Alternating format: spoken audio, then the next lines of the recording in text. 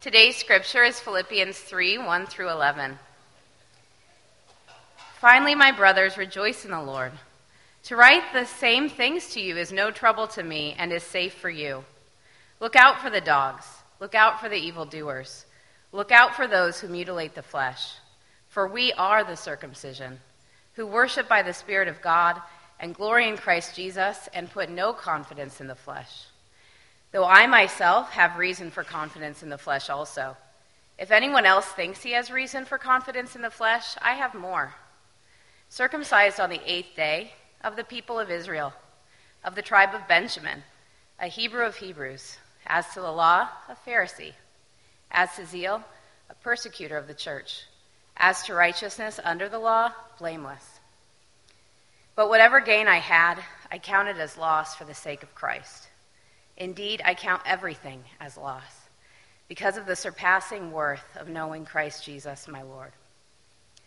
For his sake I have suffered the loss of all things, and count them as rubbish, in order that I might gain Christ and be found in him, not having a righteousness of my own that comes from the law, but that which comes through faith in Christ, the righteousness from God that depends on faith, that I may know him and the power of his resurrection, and may share his sufferings, becoming like him in his death, that by any means possible I may attain the resurrection from the dead.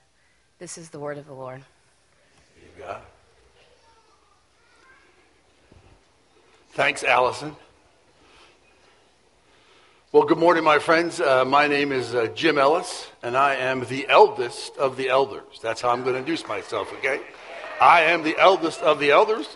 Obviously, I have the most hair, I think, too, but it's all gray. I must say that as well. So there's got to be something in there for somewhere. So I also want to tell you that I don't use 4-point type like Sean does, nor do I use 6-point type like Vince does. I use 14-point type because I have these things called bifocals on the bottom, so you got to be able to stand back and look like this. So welcome to Redemption Church. We are one of 9 congregations in Arizona, Tucson, Flagstaff, and 7 here in the Valley. And we've been working through the book of Philippians, and that's our intent to continue. As I begin this morning, I want to explain what I call a modern-day interpretation problem in the church. I call it the flat Bible syndrome, which caused Eugene Peterson to put together The Message, who Sean really loves. Anyway, and I do love it. But anyway, The Message, which is not a translation, we understand that, nor can it strictly be said to be a paraphrase of the original language of the Bible. Peterson's goal in creating The Message, in his own words, was to bring the Old and New Testament to life for 2 different types of people. Those who hadn't read the Bible because it seemed too distant and irrelevant, and those who had read the Bible so much that it had become old hat. So what? That's why we need different translations. We need The Message and like the New Living Translation to help us understand what I call the texture of Scripture, the depth of the meaning in the Word that we miss because many of us have read it for so long and you're like, I don't want to yawn, but okay, what's new? Well, let me tell you what I've done. I've taken The Message and my own thoughts and written a contemporary commentary, perhaps, I'll call it that, on verses 1 through 11 to you, the church here at Peoria. And so let me read that to you. And, of course, it's all about, hope this goes well. So here we go. So here it is. And, hey, church, that's about it, friends. Be glad, cheerful, and happy in God. Redemption Church of Peoria, we, the elders of the church, don't mind repeating what the Word says and the apostles, what they have written in the earlier letters, and we hope you don't mind hearing it again. As we say, better safe than sorry. So here goes. Our desire is for your growth and continued perseverance in the faith. As Paul urged the Philippians, we want you to steer clear of the barking dogs, those religious busybodies, all bark and no bite. They are a nasty and foul group. All they're interested in is appearance. Our concern as leaders are that your past circumstances and choices, our current culture, and your desire to be successful in your careers do not derail your faith journey. Remember, the real believers are the ones the Spirit of God leads to worship and work away at this ministry, filling the air with Christ's praise as we do it. We couldn't carry this off by our own efforts, and we know it, even though we might be able to list a few things that might be seen as impressive credentials. As Paul's pedigree was, he described himself as a meticulous observer of everything set down in God's law. Remember, we are on this journey together. You know, my friends, our credentials and achievements need to be continually torn up and thrown out with the trash, along with everything else we used to take credit for. And why? Because of Christ. Yes, all things we once thought were so important, I wish we could say were gone from our lives.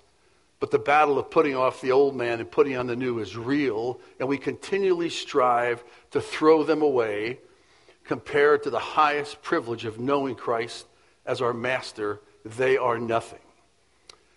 Everything we once thought we had going for us is insignificant. Dog dung. We continually dump it in the trash so that we can embrace Christ and be embraced by him. We don't want some petty, inferior brand of righteousness that comes from keeping a list of rules when we could get the robust kind of righteousness that comes from trusting Christ. God's righteousness, and we want the same for you, our church. We continually strive with you to give up all that inferior stuff so that we can know Christ personally, experience his resurrection power, be a partner in his suffering, and go all the way with him to death itself.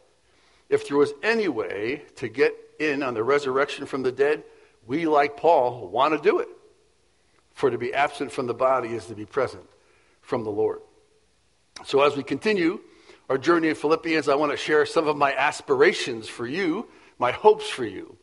My hope is that as we've walked through this book so far, it has become a living part of your life. I hope you've identified repeated words, that you've identified key phrases, and that you've seen how much Paul cares for this church and the words he uses to address them. He cares deeply for these believers, and my hope is that you've prepared for Sunday. In fact, I did see one fellow way in the back, and I won't point out his name by name, but he was here early working on something, and it looked pretty good. In fact, in the verses this morning, I hope you've noted words such as rejoice. Of course, that's all through the book. No confidence in the flesh, which appears twice. The words righteousness, the words lost and lost. Faith, the word know, big word. Paul, I want to know in this concept of participating in his sufferings, becoming like him in his death. I hope maybe as you've seen that, you've remembered Gethsemane and Jesus' word to the Father when he says, not my will, but yours be done. And you were challenged and shaken as you thought about that. And maybe you even remembered some of my favorite verses from Hebrews 12, where we are encouraged to fix our eyes on Jesus, the author and perfecter of our faith, who for the joy set before him endured the cross, scorning its shame, and sat down at the right hand of the throne of God. We need to consider him who endured such opposition from sinful men so that we will not grow weary and lose heart. If the desire of your hearts is to know Christ better, then these verses will need to be forefront in your minds as we go. Another aspiration, and this is what I would ask of my students at Huntington University for you, is if I got a chance to stop you and ask you to show me your Bible, you'll go, well, what's all about that stuff? Would you pass the test? And here's my test. The test would be that your Bible is well marked, underlined, highlighted, and ready for service. So when you break it open, man, it's like you're making your own Bible a study Bible. It's one that you can pass on to your children in the future. And when they read your notes, they would smile and say, yes, that's exactly what my mom or dad used to say to us and teach us.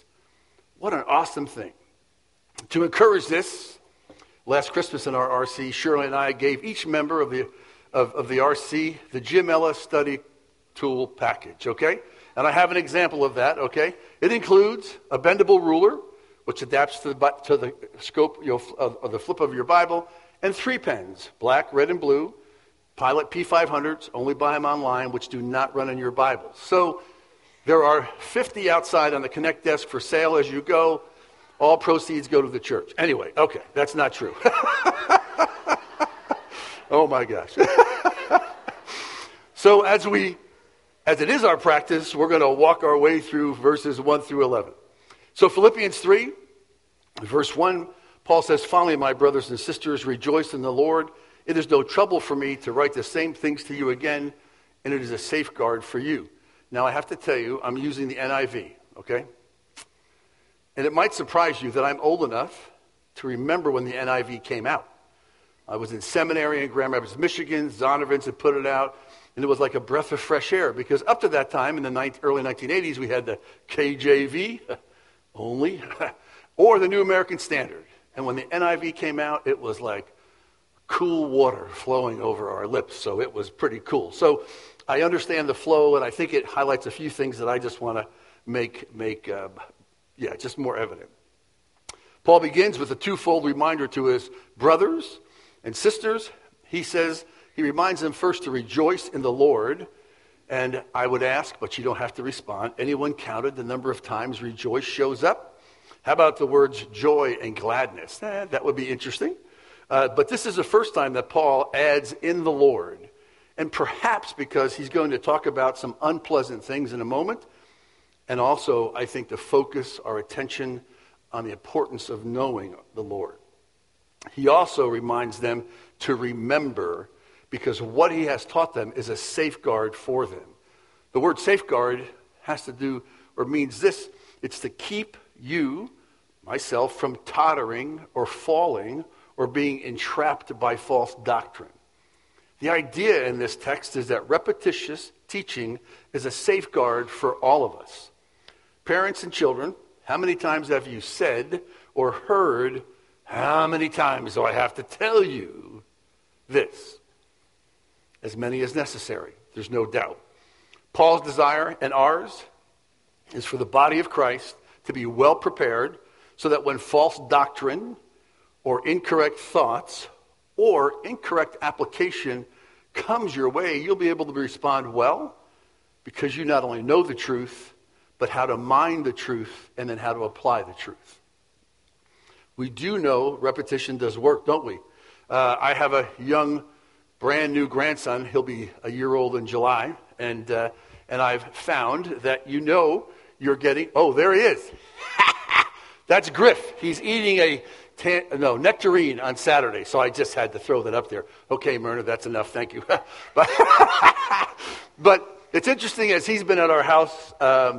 We put all those plugs in the plugs in the electrical things, and it's interesting that all those electrical sockets are eye level when you're 1 year old. You walk up and they want to go zzz, like this. So now they're all plugged, and as he walks up to them, he turns to me because he knows what I'm going to say. "Griffin, don't touch that."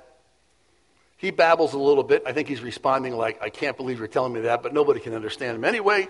And then he smiles and he toddles away. So, again, repetition is good for us.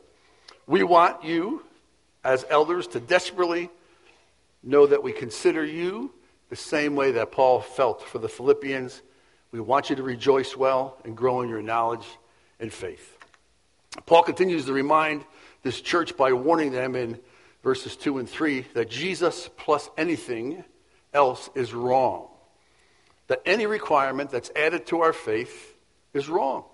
The Judaizers were challenging a central doctrine, justification by faith and faith alone, as they came after these new believers in the church of Philippi.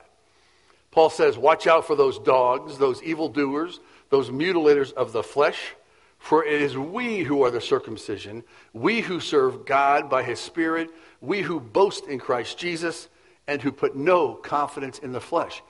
We are the circumcision. You do not need to be circumcised physically. When you read those verses without any kind of context, you're kind of like, what's Paul talking about? And those Judaizers had come to the predominantly Gentile church at Philippi, claiming that new Christians had to be circumcised according to the law in order to be complete in Christ. It's interesting in this statement that the Jews oftentimes called Gentiles dogs. And now Paul turns that term on them. That would not have been lost on them if they saw Paul writing. You're calling us a dog? Yeah, I am. The attack on the Philippian church was a frontal assault. Paul's language is much stronger than we can capture in today's translations. And maybe describing these Judaizers that I did as nasty and foul would be appropriate. The use of the term dog would immediately bring to mind the wild, vicious, homeless dogs that roam through the streets at that time. These men are men who do evil, literally evil workers, concentrating on deeds of the law rather than trusting God's grace. They were preying on the new Gentile believers by spreading false doctrine, making them feel that Christ's work, the message of the gospel, was inadequate. Paul literally calls them mutilators. He calls circumcision, in this case, sarcastically, mutilation. It's very interesting, and sometimes we lose that because, okay, but mutilators is his point, because they're calling into question the adequacy of Christ's atonement. Biblical scholar named Frank Thielman says this: the atonement does not only mean that when God looks at us, he sees Christ, and it does not only mean that an exchange has taken place between our guilt and Christ's innocence. It means that God acknowledges us to be innocent. And get this, and like the father in the parable of the prodigal son runs to embrace us. That's pretty cool. He runs to embrace us, and that's what Paul is trying to pass on to them. They're saying Jesus is not enough. Your faith in Christ given to you by God is inadequate.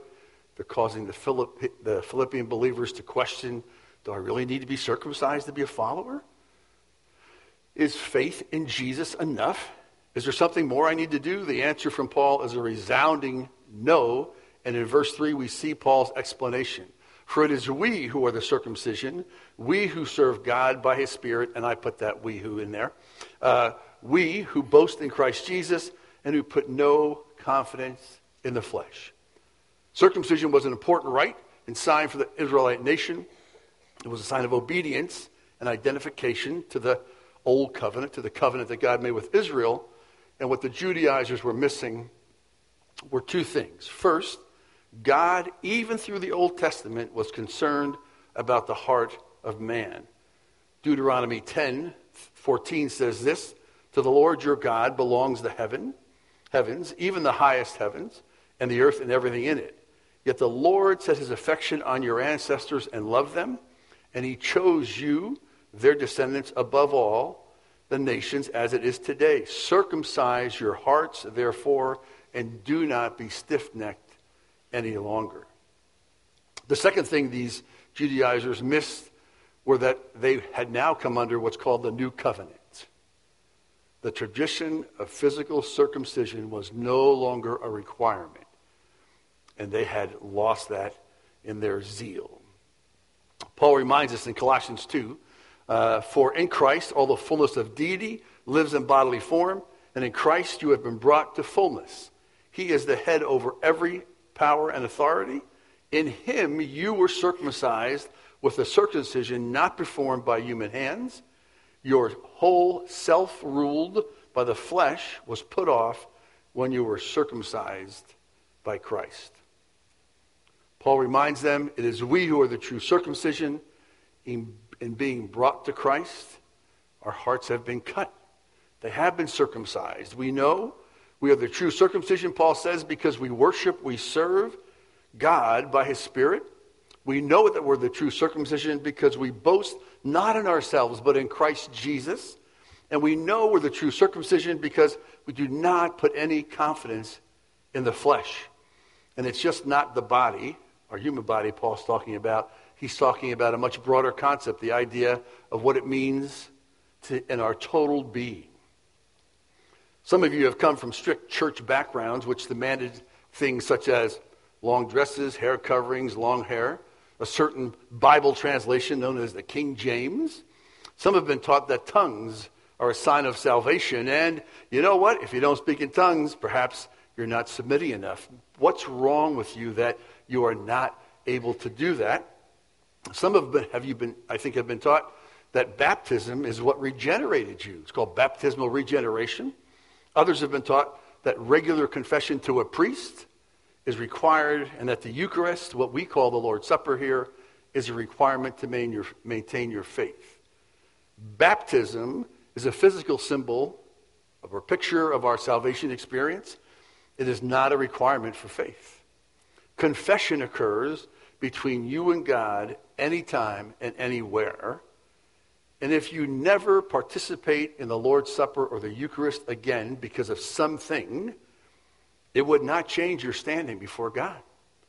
We do it in a remembrance of Jesus' death, burial, and resurrection, but it is not a requirement for faith. I'm going to say this with a little caution because it's just a different statement perhaps. I think today the enemy's attack is much more subtle for many personally and not as overt as the case was in the Church of Philippi in our country. There are many in our country today that teach heresy, and many believers, I dare say, don't have the discernment to take apart their teaching. Many Americans, I don't think, would recognize the enemy's attack or that false doctrine. I think the enemy attacks our relationship with Christ in many ways. Here he tries to attack the Philippians through the Judaizers. His assault today is real, and he comes through an appealing, I think, to our old nature through pride, causing us to question and misunderstand our relationship with the Lord. That Jesus is enough. There is nothing we can do on our behalf to improve our standing. And we have to ask the question, why? Why? Because we stand perfect in him. There's nothing we can do that makes us look better before Jesus and before God. Why? Because Jesus is who God sees when he sees us. And we'll see a little more on this in Paul's admonition in verses 7 and 9. The bottom line, Satan seeks to cast doubt on God's power to save and to heal. Max Lucado, who was one of my favorite authors, and maybe some of you know him, is a great devotional writer. He once said this, and I wish I could find the book because I'd like to be able to tell you what book it was in, but Max said this: Satan is the great ventriloquist. He seeks to imitate the voice of God.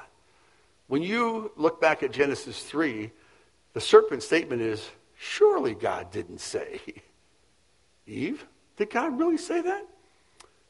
The enemy, Satan, calls into question our relationship with God, our position with him, and our worth to God through our perhaps bad experiences, poor circumstances, through our poor decisions, ungodly desires, and our culture's influence. Jesus, Paul says, plus anything else is wrong. In verses 4 to 6, Paul reminds them who he was before he met Jesus.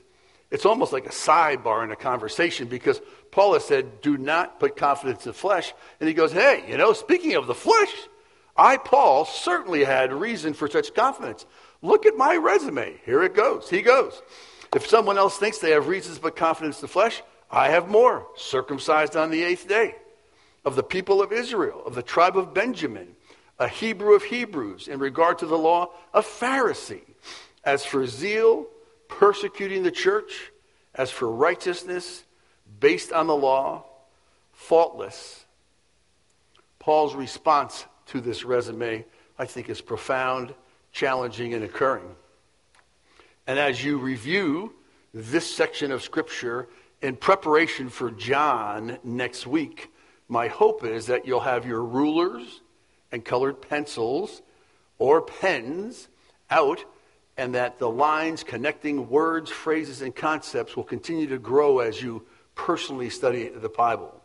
Listen to Paul's response to his resume. But whatever were gains to me, I now consider loss for the sake of Christ. I'm just looking. Yeah, good. Okay, cool. What is more, I consider everything a loss because of the surpassing worth of knowing Christ, my Lord, for whose sake I have lost all things. I consider them garbage, that I may gain Christ and be found in him, not having a righteousness of my own that comes from the law, but that which is through faith in Christ, the righteousness that comes from God on the basis of faith. Those markings where you see the gold were some of my underlines, and even as I was rereading the text yesterday, I missed in the NIV it says, consider loss for the sake of Christ. ESV says, I count them that way, and I had not seen those two, that Paul had really thought about this. Paul has said in verses 2 and 3, Jesus plus anything else for faith is a no. In these last verses, he talks of not having a righteousness of his own, but a righteousness that is through faith in Christ that comes from God on the basis of faith. His focus is on the righteousness that God provides through Christ. It is adequate and sufficient, far better than anything we or he had to offer. But let me caution you, however, when we're not firmly rooted in the gospel, let me remind you of what the word safeguard means. The reason why Paul writes is to keep them from tottering, from falling or being entrapped by false doctrine. When we're not firmly rooted in the gospel, we rely on false sources of righteousness to build our reputation and give us a sense of worth and value. So though we are not being challenged today to be circumcised, there's nobody going to meet you at the door and have some knives going like this. Today we are being challenged to ask or to not trust in our own righteousness, which happens in much more subtle ways. Let me illustrate with a few examples. How about job righteousness? I'm a hard worker, so God will reward me. How about family righteousness? Boy, because I do right things as a parent, I'm godlier than the parents who can't control their kids. How about theological righteousness? I have a good theology. God prefers me over those who have a bad theology. Intellectual righteousness, I am a better read. I read better, more articulate, and more culturally savvy than others, which obviously makes me superior. How about schedule righteousness? There's some people I know who love their schedules. I am self-disciplined and rigorous in my time management, which makes me more mature than others. Flexibility righteousness. In a world that's busy, I'm flexible and relaxed. I always make time for others. Shame on those who don't. Mercy righteousness. I care about the poor and the disadvantaged the way everyone else should. Financial righteousness. I manage money more wisely and stay out of debt. I'm not like those materialistic Christians. How about political righteousness? If you really love God, you'll vote for my candidate. Tolerance righteousness. I'm open-minded and charitable toward those who don't agree with me. In fact, I'm a lot like Jesus that way. Paul says these thoughts are trash. They need to be countered by the gospel and thrown into the garbage. He has considered or counted, that is, thought through and reflected on these and has come to that conclusion that they are trash. Remember, Paul was called out by the revelation of Jesus on the road to Damascus, who spent several years out of the spotlight after that, I think, looking at the Old Testament scriptures for the first time through his new lenses in Christ. He's reading this Old Testament going, whoa, look at Isaiah, look, the Messiah, this is him. The writer of 30% of the New Testament says this in verse 10 and 11, surely, or he says, I want to know Christ. Yes, to know the power of his resurrection and participation in his sufferings, becoming like him in death, and so somehow to attain the resurrection from the dead. Surely Paul would know Christ, don't you think? But Paul wanted to know more about the one he had met on the road to Damascus. It's a posture, I think, that would be wise for all of us to embrace. Paul has said in 1 Timothy 6:11 that this posture is an active posture. He says we need to be pursuing, fighting the good fight of faith, taking hold of the eternal life to which we have been called. We need to press on and push forward. The term in theology that Paul is teaching, and I want to throw out to you and encourage you to study, is progressive sanctification. Now, because I teach in a university, I love slides, and so I have some more slides, okay? So you're going to see them pop up, and I'm going to read the text along with you as you see it. It's a little big, but I think it's something that we need to take. And I hope when you go home, if you have a Bible dictionary, you go online, you can look up this concept. So here we go. Progressive sanctification is the process in a Christian's life in which he or she is made progressively holy. Sanctify means to set apart, make holy. Sanctification has three aspects: positional sanctification, progressive sanctification, and ultimate sanctification. Positional sanctification is the fact that God declares a Christian to be absolutely holy the moment he or she believes in Jesus Christ. When God looks at a Christian, he sees the righteousness and holiness of Christ. Ultimate sanctification is what occurs at death, when a Christian is absolutely and permanently free from the very presence of sin and is perfected in God's sight. Progressive sanctification is the process of taking what we are positionally and what we will be ultimately and progressively making it reality in our Christian life. Progressive sanctification is described in Galatians 5. It's the journey of producing less and less of the acts of the sinful nature and more of the fruit of the Holy Spirit. Progressive sanctification is empowered by the Holy Spirit and enabled through prayer and the study of God's Word. 2 Timothy Paul tells us that all Scripture is God-breathed, useful for teaching, rebuking, correcting, training in righteousness, so that the man and woman of God may be thoroughly equipped for every good work. Myrna, can you give us the next slide, please? We're coming. And I even have a pointer today. Good. So let me show you. You have seen this slide before. Sean used it when we were going through the book of Mark. John has used it. And as I was thinking about this passage, I'm like, we're going to repeat this again, because repetition is good for the soul.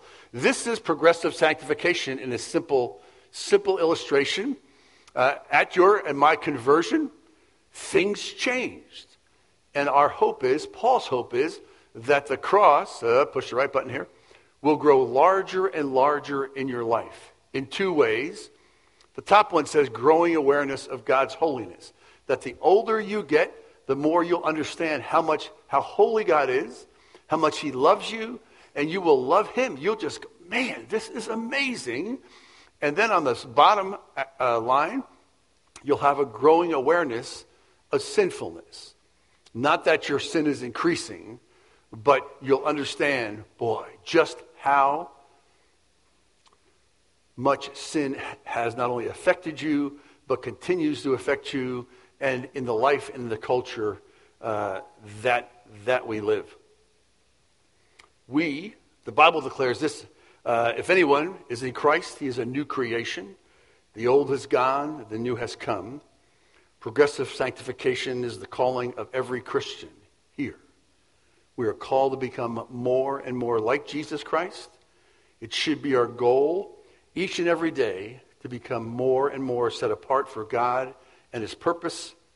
The cross must grow larger in our life.